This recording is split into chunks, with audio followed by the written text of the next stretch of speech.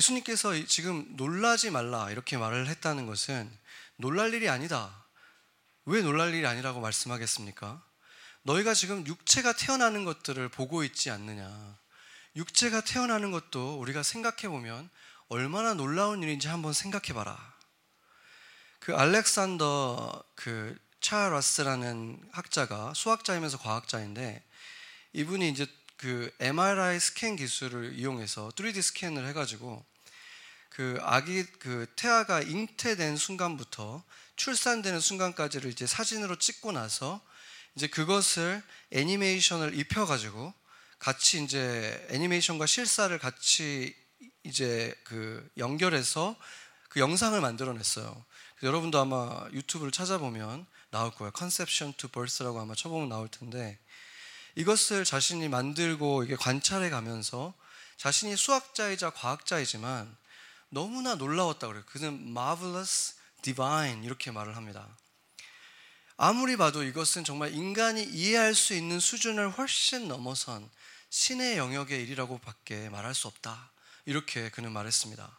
왜냐하면 너무나 단순해 보이는 그냥 세포 하나 같은 것이 계속해서 빠른 속도로 이렇게 계속해서 이렇게 분열을 막 하면서 만들어져 가는데, 그냥 단지 어떤 분열을 하는 게 아니라 단순했던 것이 엄청나게 복잡한 기관으로 만들어져 가는 거예요. 점점 변해 가는데 미리 설계된 그 설교도가 있는 것처럼 그것을 따라서 그냥 하나하나 엮이고 엮여가지고 굉장한 기관들을 만들어내잖아요. 그런데 놀라운 것은 그 안에 들어가 보면 콜라겐이라고 하는 똑같은 것으로 만들어져 있는데, 눈만 빼고는 모든 우리 손톱부터 지금 살, 이렇게 헤어까지도 다 같은 것으로 어떻게 엮어지느냐에 따라서 이 모양도 달라지고 기능도 달라지고 또 이 성격도 다 달라지는 거예요. 이것을 자신들이 보면서 경탄을 금치 못했다고 합니다. 어떻게 이런 일이 일어날 수 있는가? 19세기 찰스 다윈의 때만 해도 이 세포를, 그때는 현미경이 지금처럼 발달되어 있지 않았기 때문에 세포 하나가 어떤 단순한 젤리 같은 어떤 단순한 존재라고 생각을 했다는 거죠. 그랬기 때문에 그렇게 믿어졌는데, 지금은 어떻습니까? 지금은 세포 하나를 우리가 들여다보잖아요. 뭐가 보입니까? 세포 하나가 인공위성보다도 복잡하다는 것을 지금 우리는 보고 있는 거예요. 그러니까 알면 알수록 더 놀라울 수밖에 없는 거죠.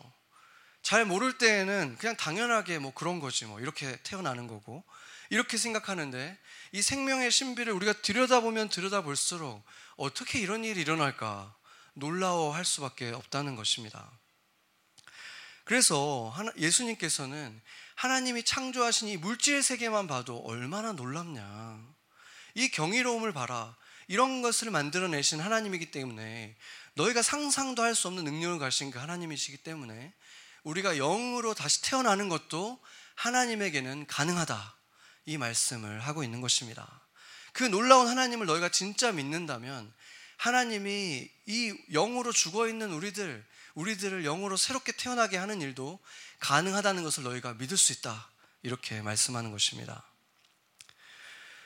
그러면 이제 우리가 어떻게 태어나는 그 과정을 한번 볼 텐데, 5절을 한번 보겠습니다. 5절 한번 같이 읽어보죠. 예수께서 대답하시되 진실로 진실로 내게 이르노니 사람이 물과 성령으로 나지 아니하면 하나님 나라에 들어갈 수 없느니라. 아멘. 그러니까 사람이 2번 태어나는 걸 말하고 있죠. 물로 한번 태어나고 성령으로 태어나고, 이 2번의 태어남이 있어야 하늘나라에 들어갈 수 있다, 이렇게 말하고 있는데, 이 물로 태어나는 것에 대해서 이것을 물 세례로 해석하는 경우가 굉장히 많이 있어요. 그런데 그렇게 해석하는 것이 무리가 있는 이유가 뭐냐면, 물 세례 없이는 그러면은 하늘나라에 들어갈 수 없다라는 말이 되어버리는 거잖아요. 이게 어떤 의미입니까? 과거에는 이것을 그 하나의 requirement로 믿어왔기 때문에 기독교 안에서 물 세례를 굉장히 지나치게 강조를 했습니다. 그래서 그 강조하다 보니까 물 세례를 받지 않겠다고 거부하는 사람들은 그냥 죽여도 괜찮다고 생각했어요. 그래서 많은 유대인들을 십자군 원정을 하면서 죽였습니다. 세례를 안 받는다는 이유로. 그리고 심지어 그리스도인들 안에서도 그 세례에 대한 입장 차이로 서로를 이단으로 몰고 많은 사람이 죽임을 당했던 불행했던 역사가 그리스도교 안에 있었습니다. 예수님께서 세례를 주라고 명령을 하셨기 때문에 물 세례는 너무나 중요한 의식이지만 그것이 구원을 받게 되는 어떤 조건이다 이렇게 만들어버리면 이제 여러 가지 문제들이 발생하는 것입니다. 예를 들어서 물이 없는 곳에서 예수님을 지금 죽음을 앞두고 예수님을 믿었지만 지금 물이 없는 곳이기 때문에 지금 그것을 받을 수 없는 상황에 있다면, 그리고 혼자 예수님을 그냥 영접한 것이라면 마지막 순간에 그 사람은 그러면 구원을 못 받는 것입니까? 예수님을 믿었는데도. 그런 사람이 있었잖아요. 예수님 옆에서 죽어갔던 죄인이 있었죠. 아주 극악한 죄인이었고 그렇기 때문에 십자가라는 무서운 틀에 사형당하고 있었던 사람인데 뭐라 그랬습니까? 너가 오늘 나와 함께 낙원에 있을 것이다. 세상 어떤 사람보다도 천국의 구원에 대해서 예수님이 직접 보증해 준 사람은 물세례를 받을 기회를 얻지 못했던 사람이라는 것입니다. 우리가 복음이 무엇입니까? 갈라디아서를 한번 같이 보겠습니다. 2장 16절 같이 한번 읽어보죠. 사람이 의롭게 되는 것은 율법의 행위로 말미암음이 아니요 오직 예수 그리스도를 믿음으로 말미암는 줄을 알므로 우리가 그리스도 예수를 믿나니 이는 우리가 율법의 행위로서가 아니고 그리스도를 믿음으로써 의롭다함을 얻으려 함이라. 율법의 행위로서는 의롭다함을 얻을 육체가 없느니라. 아멘. 바로 이것 때문에 종교개혁이 일어난 거잖아요. 천주교에서는 무조건 유아세례를 받아야 된다고 했는데 그것이 구원의 증표라고 했는데 루터가 그게 아니다. 우리는 오직 믿음으로만 구원을 얻는다. 복음을 믿음으로써만 구원을 얻는다. 세례든 그것이 성례든 무엇이든지 간에 어떤 그 예식이 우리를 구원하는 것이 아니라 예수 그리스도를 믿는, 복음을 믿는 그것이 우리를 구원한다라는 것이 복음이잖아요. 그것으로부터 시작했던 종교 개혁자들조차도 결국엔 그 문화를 이기지 못하고 타협하게 된 것이 유아 세례였습니다. 16세기에 그 시대 때는 생각을 해보세요. 거의 근 1000년 가까이 모든 사람들이 유아 세례를 받았어요.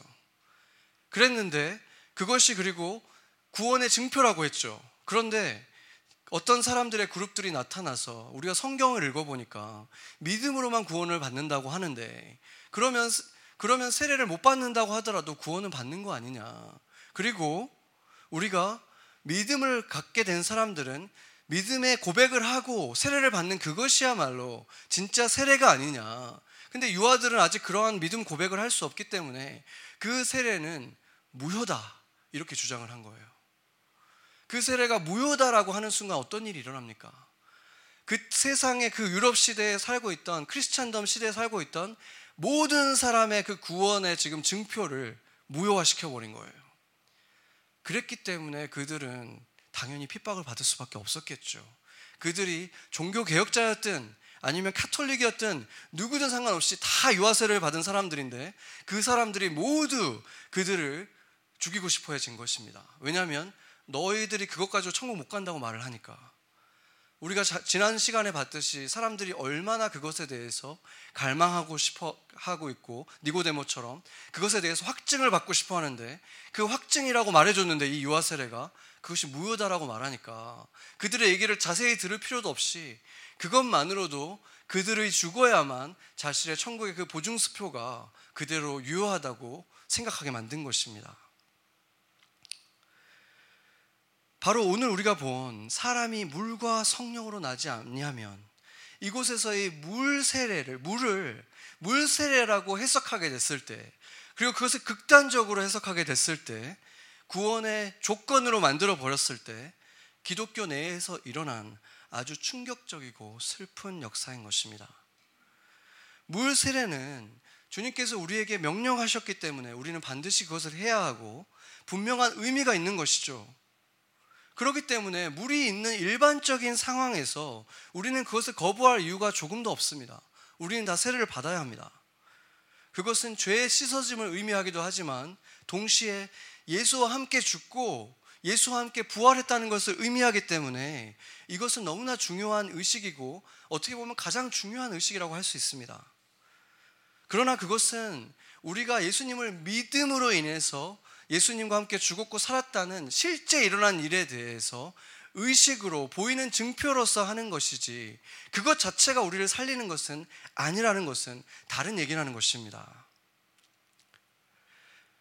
이렇게 구원의 조건으로 만들어서 또 하나의 율법으로 그것을 만들어서 그것을 지키지 않으면 구원을 못 받는다, 이런 함정에 빠지고 나면은 그것이 또 하나의 율법, 사슬이 되어서 경쟁과 분열, 죽음의 도구가 되어버린 것입니다. 그렇다면 물로 태어난다는 것이 어떤 의미입니까? 본문 전체의 흐름을 보면 물로 태어난다는 것은 육체를 가지고 태어나는 첫 번째 태어남으로 보는 것이 가장 자연스럽습니다. 6절에서 육은 육으로 태어나고 영은 영으로부터 태어난다, 그렇게 말했고 5절에서는 물로 태어나고 영으로 태어난다, 이렇게 말했잖아요. 그렇다면 물로 태어난다는 것은 육으로 태어나는 것과 연결되는 것이고 영으로 태어나는 것은 성령으로 태어나는 것과 연결되는 것이죠. 그러고 보면 사람은 정말로 물로 태어나지 않습니까? 생명의 잉태되는 과정을 한번 보세요. 남편과 아내의 정자와 난자가 액체 상태에서 만나서 수정이 되는데 수정되는 장소가 어디입니까? 바로 엄마의 양수, 물 안에서 잉태가 되잖아요. 잉태만 되는 것이 아니라 거기에서 태어나서 거기에서 10개월 동안 자라는 거예요, 그 아이가. 그렇죠? 그래서 엄마 뱃속의 물의 양을 보면 임신 10주 때쯤 되면은 10ml에서 20ml 정도나 되고, 가장 많을 때가 언제냐면 36주에서 38주인데 그때가 되면 무려 물의 양이 1000ml에 달합니다. 그러니까 정말 물로 태어나는 게 맞죠. 이렇게 우리는, 모든 사람은 육체를 가진 사람들로서 물 안에서 잉태되고 물 안에서 자라난다는 것을 우리가 과학적으로도 알 수 있는 것입니다. 그렇다면 이제 정말로 중요한 두 번째 태어나는 것, 영적으로 태어난다는 것은 어떤 의미입니까? 구약 성경 에스겔서에서 성령으로 태어날 것에 대해서, 마지막 때에 성령으로 태어나는 일들이 일어날 것이다, 그것을 이제 예언한 것을 같이 한번 읽어보겠습니다. 에스겔서 36장 26절에서 27절입니다. 또 새 영을 너희 속에 두고 새 마음을 너희에게 주되 너희 육신에서 굳은 마음을 제거하고 부드러운 마음을 줄 것이며, 또 내 영을 너희 속에 두어 너희로 내 율례를 행하게 하리니 너희가 내 규례를 지켜 행할지라. 아멘. 여기 26절을 보면은 새 영이 우리 속에 임하면 우리에게 생기는 것이 새 마음이라고 했습니다. 이 새 마음은 무엇을 한다고 했냐면 굳은 마음을 제거해버린다고 했어요. 그러니까 굳은 마음이 뭐겠습니까? 돌처럼 딱딱하게 굳은 이 마음은 옛 마음이라는 것이죠.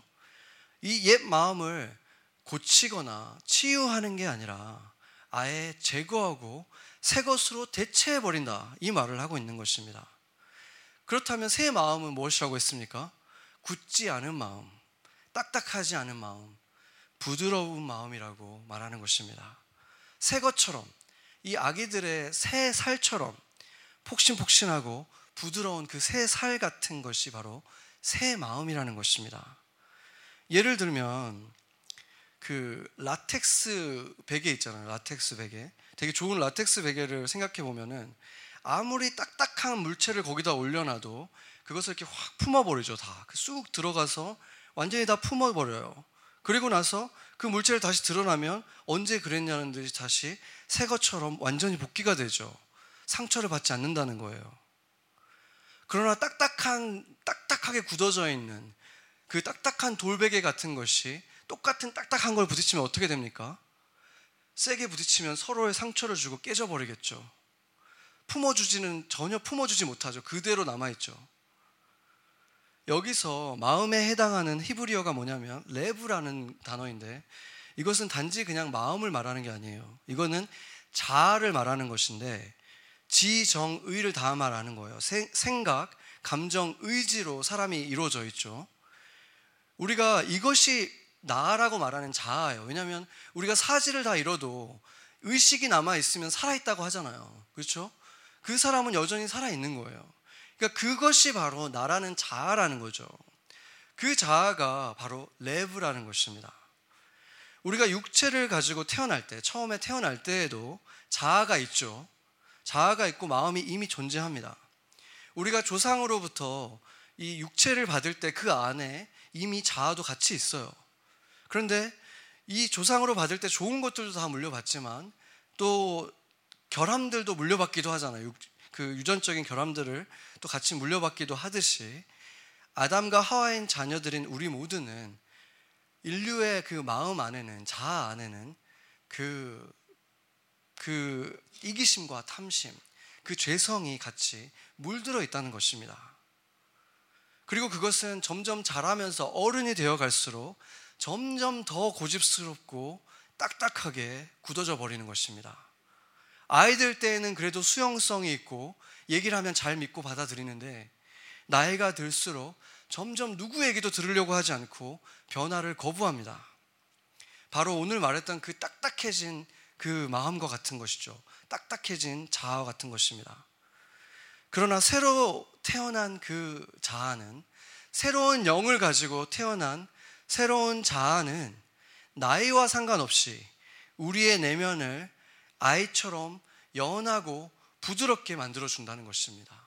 새 것처럼 완전히 다른 사람들을, 딱딱한 사람까지도 다 품어주고도 상처받지 않는 그러한 생명이라는 것입니다. 예전에는 누군가와 부딪히면 자기 자신도 그리고 그 사람도 깨트리면서 깊은 상처를 남기던 사람들이 이렇게 달라지는 것입니다. 그리고 27절을 보면은 그 새 영이 우리 안에 임하면 하나님의 율례, 하나님의 법을 지켜 행하게 된다, 이렇게 말을 하는데 이게 무슨 말입니까? 새로운 자아, 새로운 나는 스스로 하나님의 뜻에 따라 살고 싶은 소망이 안에 생긴다는 거예요. 그런데 그 소망만 생기는 것이 아니라 실제로 그렇게 살아갈 힘과 능력도 주어지는 것입니다. 왜냐하면 그 예수님 안에 있던 그 생명이 우리 안에 들어온 것이니까. 그냥 그런 마음만 바뀐 게 아니라 그렇게 바꿀 수 있는 능력과 힘이 같이 우리 안에 주어져 있다는 것입니다. 그래서 새로운 자아는 하나님을 억지로 따르고 섬기는 것이 아니라 기쁨과 감사함으로 하나님 따르기를 원하는 거예요. 그리고 점점 더 하나님이 기뻐하는 모습으로 변화되어 가고 점점 일치되어 가고 하나님이 원하는 그 기뻐하는 삶의 계획과 일치되어 사는 삶을 살아가게 되는 것입니다. 그래서 그들의 모습을 보면 어디에도 구속받지 않지만 가장 자유로운 사람들이지만 동시에 누구보다도 헌신적이에요. 누구보다도 약속도 잘 지키고 율법적이라서 그런 것이 아니라 그 자유함 속에서 그 새 생명이 그것을 원하기 때문에 그렇게 성령의 열매들을 맺는 삶을 살아가게 되는 것입니다. 여러분은 그렇게 되고 싶지 않습니까? 진정으로 여러분이 그런 삶을 살고 싶은 마음이 여러분 안에 있다면 그것이 무엇을 말해주겠습니까? 왜 여러분은 그것을 원하는 것입니까? 어디에서 그런 마음이 생긴 것입니까? 그것은 여러분 안에 그 생명이 이미 있다는 증거입니다. 그렇다면 그 말은 동시에 그 소망을 주신 분이 그 일을 이루실 수 있는 능력도 우리 안에 주셨다는 증거인 것입니다. 우리가 그런 삶을 살아가려고 하고 그런 길을 걸으려고 할 때 계속해서 방해하는 것, 내 눈을 가리고 귀를 가리고 계속 거짓을 속삭이는 것, 그 지긋지긋한 거짓말 때문에 우리가 계속해서 낙심하고 그러한 삶을 살아가지 못하는 것이지만 사실 우리에게는 그 눈을 가리운 것을 걷어버릴 능력까지 이미 있는 것입니다. 우리가 주님을 붙들고 나아갈 때 예배 속에서 그러한 일들이 일어날 수 있고 매일 일상에서 새 아침을 맞이할 때마다 그 일은 일어날 수 있다는 것입니다. 우리에게 그 소망을 주신 분이 그 능력도 함께 주셨고 그 생명이 우리 안에 있기 때문입니다. 그렇게 하나님을 사랑하게 된 사람들이 어떻게 나는 천국에 들어갈 수 있을까? 불안해할 수 있겠습니까? 내 안에 그 소망이 있고 그 생명이 있는데, 그렇지 않습니까? 그렇다면 이제 우리가 해결해야 될 문제가 한 가지 남아 있습니다. 예수님의 이 복음을 아직 이해할 수 없는 어린 아이들은 어떻게 되는 것입니까? 복음을 듣고 거듭날 기회를 얻지 못한 아이들은 어떻게 되는 것입니까? 아이들이 아직 어려서 복음을 들어도 이해하지 못하는데, 그런 상태에서 예수님이 심판하러 오시거나 어떤 병에 들어서 일찍 생명을 잃거나 사고 등으로 세상을 일찍 떠난 그런 아이들은 어떻게 되는 것입니까? 아까 우리가 종교 개혁자들 간에도 서로 그 세례에 대한 입장 차이 때문에 잔인하게 처형시키기까지 했던 그런 사건들이 바로 그 이유가 요한 세례였다고 했습니다. 그럼에도 불구하고 그렇게 서로를 죽일 정도로 미워하고 비판했었던 그 두 진영이 있었는데, 그럼에도 불구하고 서로 반대편에 있던 그 두 신학자들이 동의했던 것이 한 가지가 있었습니다. 바로 어린 아이들은 심지어 부모가 신앙인이 아니어도 주님께서 은총을 베푸실 것이라고 믿었다는 사실입니다. 그 유아 세례를 받아야 된다고 주장하면서 그것이 무효라고 주장했던 사람들을 핍박했던 신학자가 있죠. 쭈잉글리라고 하는 유명한 개혁 신학자인데, 그 신학자가 이렇게 말을 했습니다. 그의 책에서 세례에 대해서 말을 하다가 마지막에 이렇게 말을 합니다. 그러나 어떤 식으로든 이방인의 어린아이들이라도 영원한 저주의 대상이라고 선포할 수는 없습니다. 그리고 그 반대편에 있던 믿음의 고백 후에 한 세례만이 진정한 세례다라고 말했던, 나중에 제세례파라고 불리웠던 이 사람들은 뭐라고 말을 했냐면, 복음을 아직 이해할 수 없는 어린아이들은 예수님의 자비하심으로 물 세례가 없이도 구원을 얻을 수 있다라고 하면서 성경의 구절을 댔는데, 그것이 마가복음 10장 13절에서 16절입니다. 같이 한번 읽어보겠습니다. 사람들이 예수께서 만져주심을 바라고 어린아이들을 데리고 오매 제자들이 꾸짖거늘 예수께서 보시고 노하시어 이르시되, 어린아이들이 내게 오는 것을 용납하고 금하지 말라. 하나님의 나라가 이런 자의 것이니라. 내가 진실로 너희에게 이르노니 누구든지 하나님의 나라를 어린아이와 같이 받들지 않는 자는 결코 그곳에 들어가지 못하리라 하시고, 그 어린아이들을 안고 그들 위에 안수하시고 축복하시니라. 아멘. 부모가 안고 데리고 와야만 하는 그 어린아이들을 데리고 왔을 때 제자들이 생각할 때는 어차피 알아듣지도 못하는 이런 애들 올 필요 없습니다 이랬는데, 예수님은 충격적인 말을 하시는 거예요. 너희들이 오히려 얘들처럼 되지 않으면 못 들어간다. 천국이 이런 자들의 것이다, 이렇게 말씀하신 거예요. 예수님의 이 한마디가 얼마나 우리에게 큰 위로를 줍니까? 한번 생각해 보세요. 몽골에 선교사로 있었던 우리 선교사님도 있지만, 그곳에 얼마나 많은 아이들이 복음을 듣지도 못하고 또 그런 거듭남을 경험하지 못한 채로 많은 질병들로 인해서 죽어가고 가난으로 죽어가고 그렇게 됩니까? 오늘 하루에도 전 세계 수많은 아이들이 자기들의 잘못이라기보다는 어른들의 잘못 때문에 배가 고파서 죽어가기도 하고, 전쟁으로 인해서 죽어가고, 또 치료제가 없어서 치료받지 못해서 죽어가고, 또 부모의 잘못된 선택으로 죽어가고, 심지어 부모의 잘못된 신앙 때문에 얼마나 많은 아이들이 지금 이 순간에도 죽어가고 있습니까? 그런데 주님께서 이렇게 말씀해 주시는 것입니다. 천국이 바로 이 아이들의 것이다.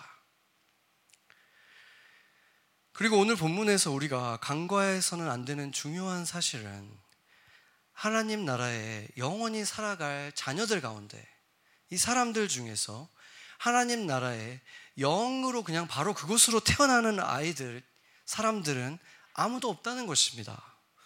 하나님의 자녀들은, 사람들은 반드시 물로 먼저 태어나야 된다, 이렇게 말하고 있습니다.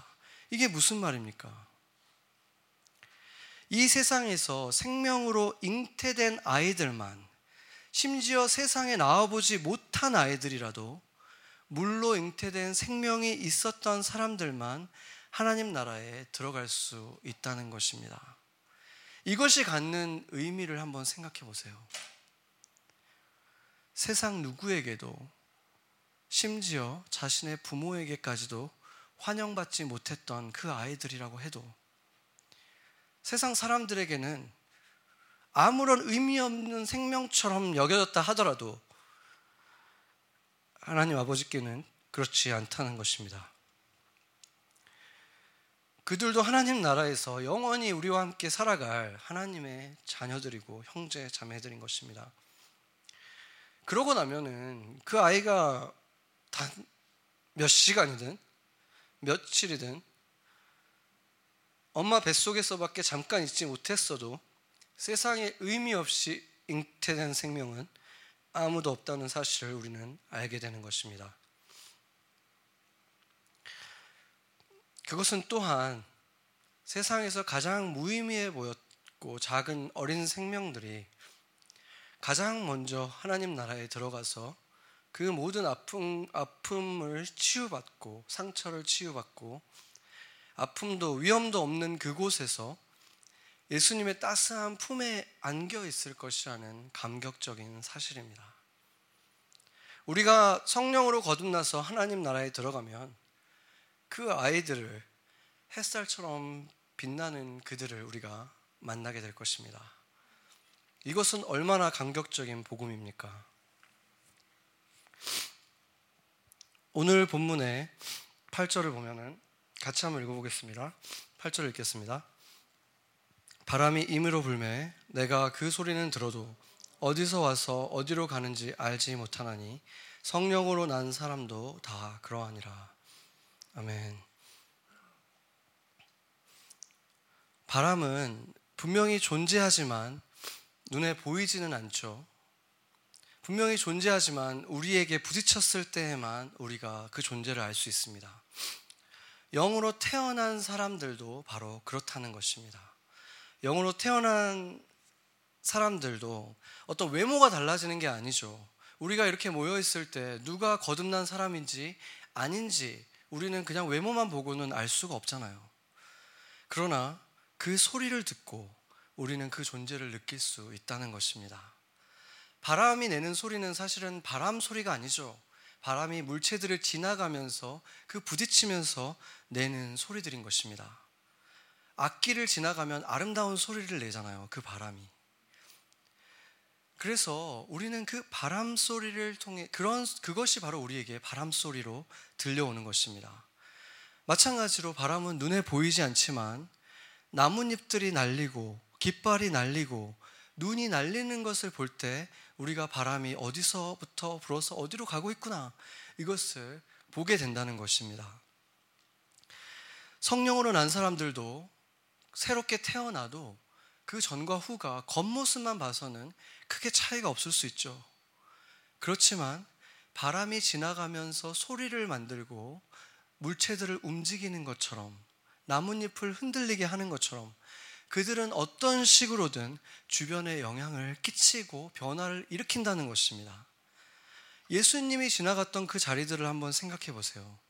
슬픔들은 기쁨이 되고 어두웠던 곳에는 빛이 임하고 절망이 있던 곳이 소망이 생기고 소외받고 쓸쓸하던 사람들이 주인공이 되고 그것이 바로 예수님이 만들어내셨던 바람소리들이 아닙니까? 니고데모에게 언제 그런 바람소리가 나기 시작했는지, 언제 니고데모가 거듭났는지는 성경이 분명하게 말하고 있지는 않습니다.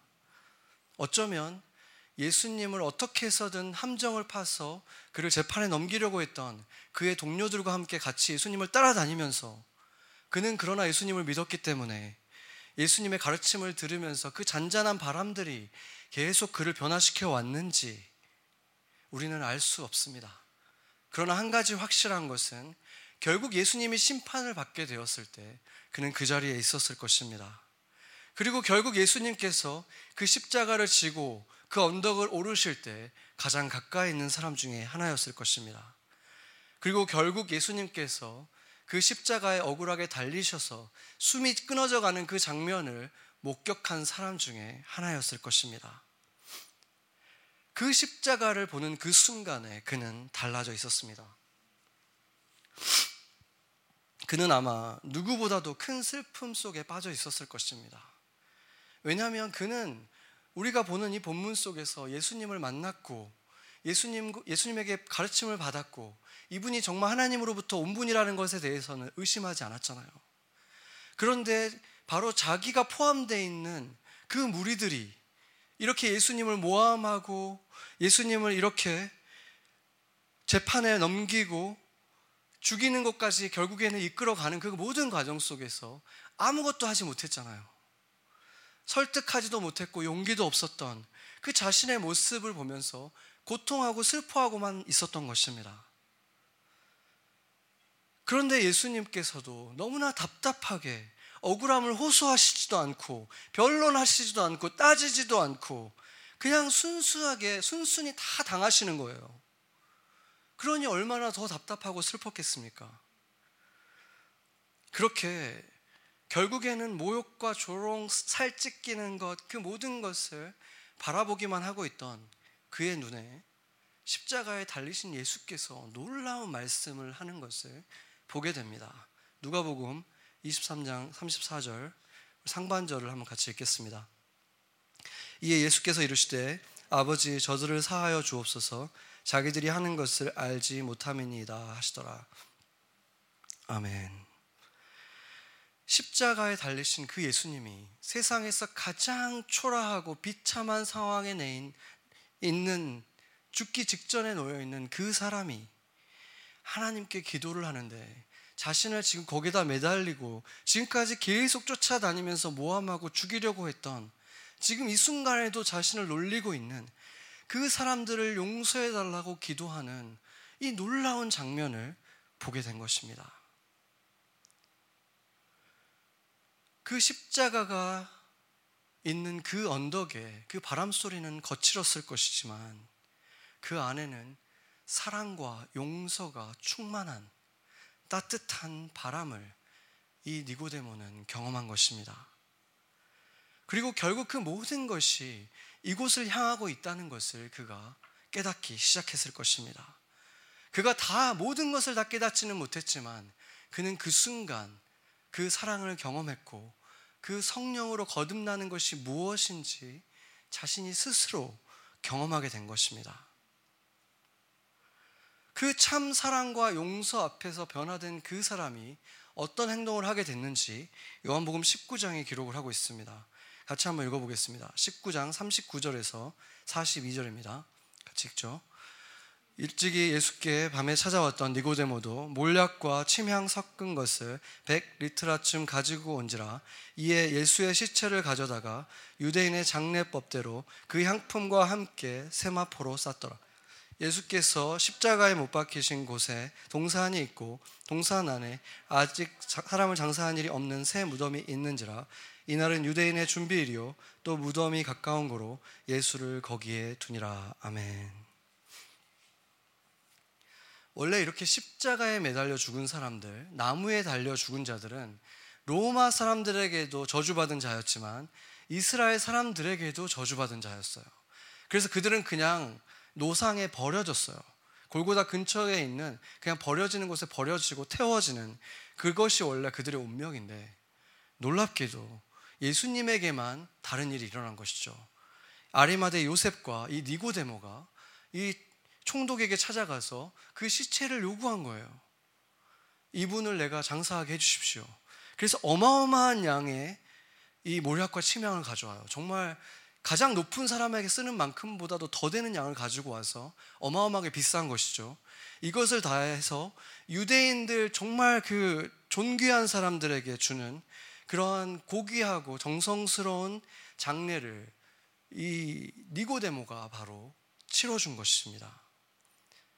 이것이 무엇을 말합니까? 그는 이제 자신의 동료들, 이 유대인 지도자들의 시선도 전혀 상관이 없었고 로마 총독도 두려워하지 않은 것입니다. 그가 모든 것을 다 이해하지는 못했지만 그에게는 뭔가 새로운 것이 임해 있었던 것이죠. 상상도 할 수 없었던 그 다시 태어나는 것, 하늘의 생명으로 거듭나는 것이 그에게 일어난 것입니다. 그런 그에게는 이제 저도 천국에 갈 수 있겠습니까?